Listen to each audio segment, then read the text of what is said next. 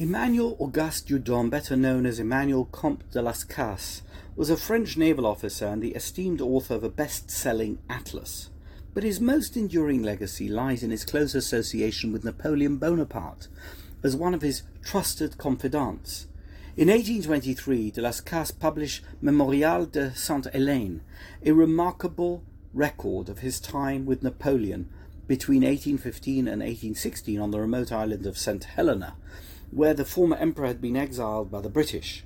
This extraordinary work contains a comprehensive and intimate, if somewhat controversial, account of de Las Cases' extensive and frequent conversations with Napoleon over a period of 18 months.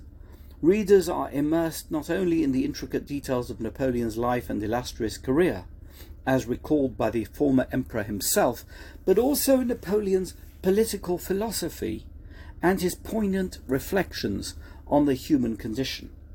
Napoleon Bonaparte's unquenchable thirst for knowledge and his profound appreciation of history resonated throughout his reign as the leader of France. Despite reveling in the present moment and in achieving resounding success in his military campaigns, politics and diplomacy, he always remained acutely conscious of the ever-present spectre of the tides of history. This consciousness reached its pinnacle during his exile on St. Helena, where his days as emperor were irrevocably behind him.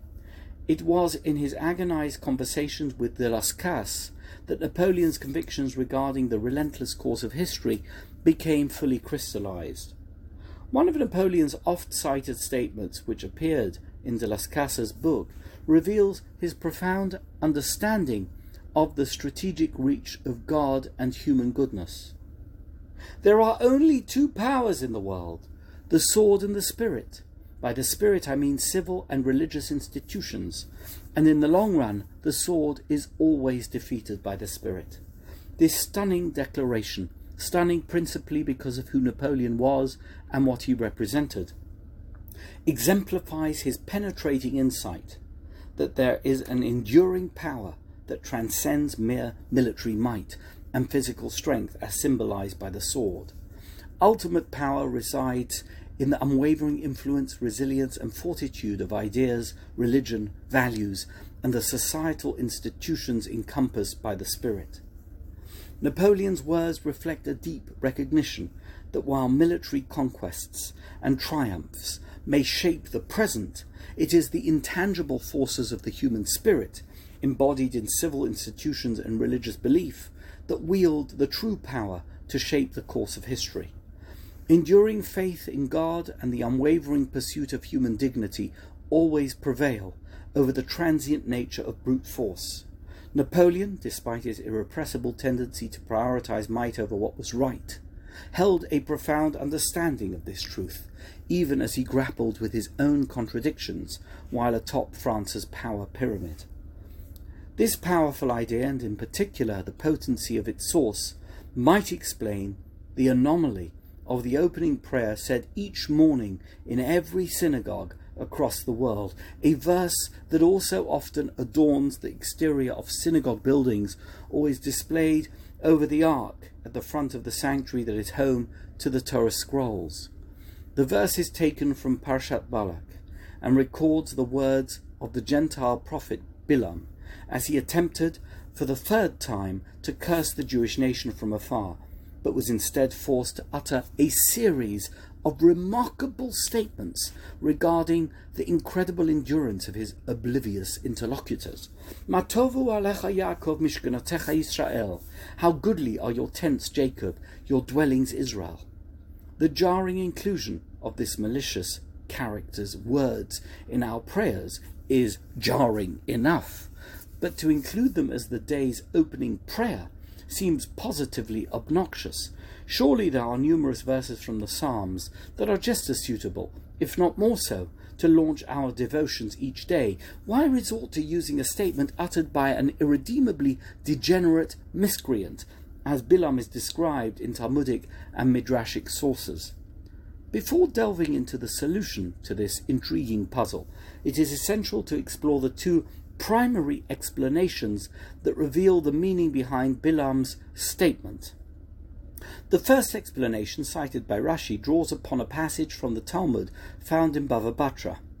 Bilam's observation of the entrances and openings of the Israelite tents and dwellings revealed a deliberate lack of alignment, allowing for each family to maintain their personal privacy. This recognition led Bilam to declare, "These people are truly worthy of having the divine presence rest upon them." Despite Bilam's own morally compromised life, he was deeply moved by the dignified living conditions of the Jewish nation, even amidst their temporary dwelling structures in the harsh wilderness. His words of praise reflected an appreciation for their societal civility, which boded well for the nation's long-term survival, contrary to his intended curse. The second explanation, proposed by Rabbi Sforno, takes a different approach and focuses on Bilam's prophetic powers.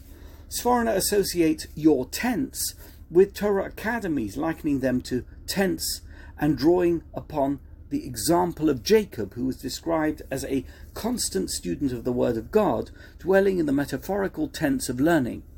The significance of the term tent is also apparent in the book of Exodus, where the tent of testimony symbolized the presence of God.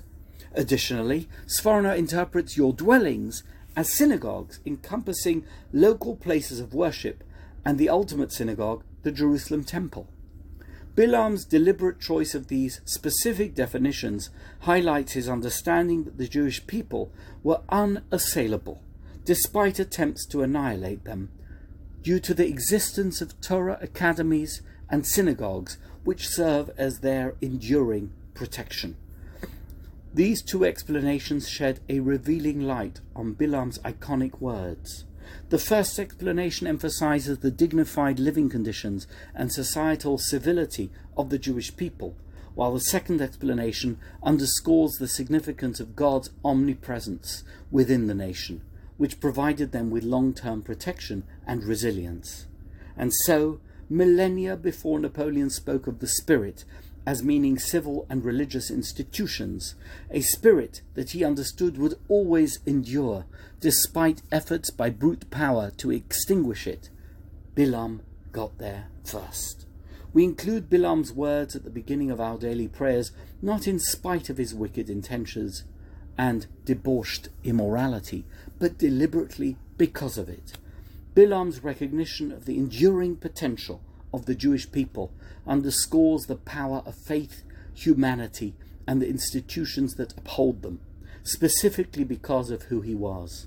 His insights echo throughout history, from the words of Napoleon Bonaparte recognizing the enduring power of the spirit over the sword, to the understanding of great warriors who grasp that military victories are ephemeral compared to the lasting influence of faith and humanity.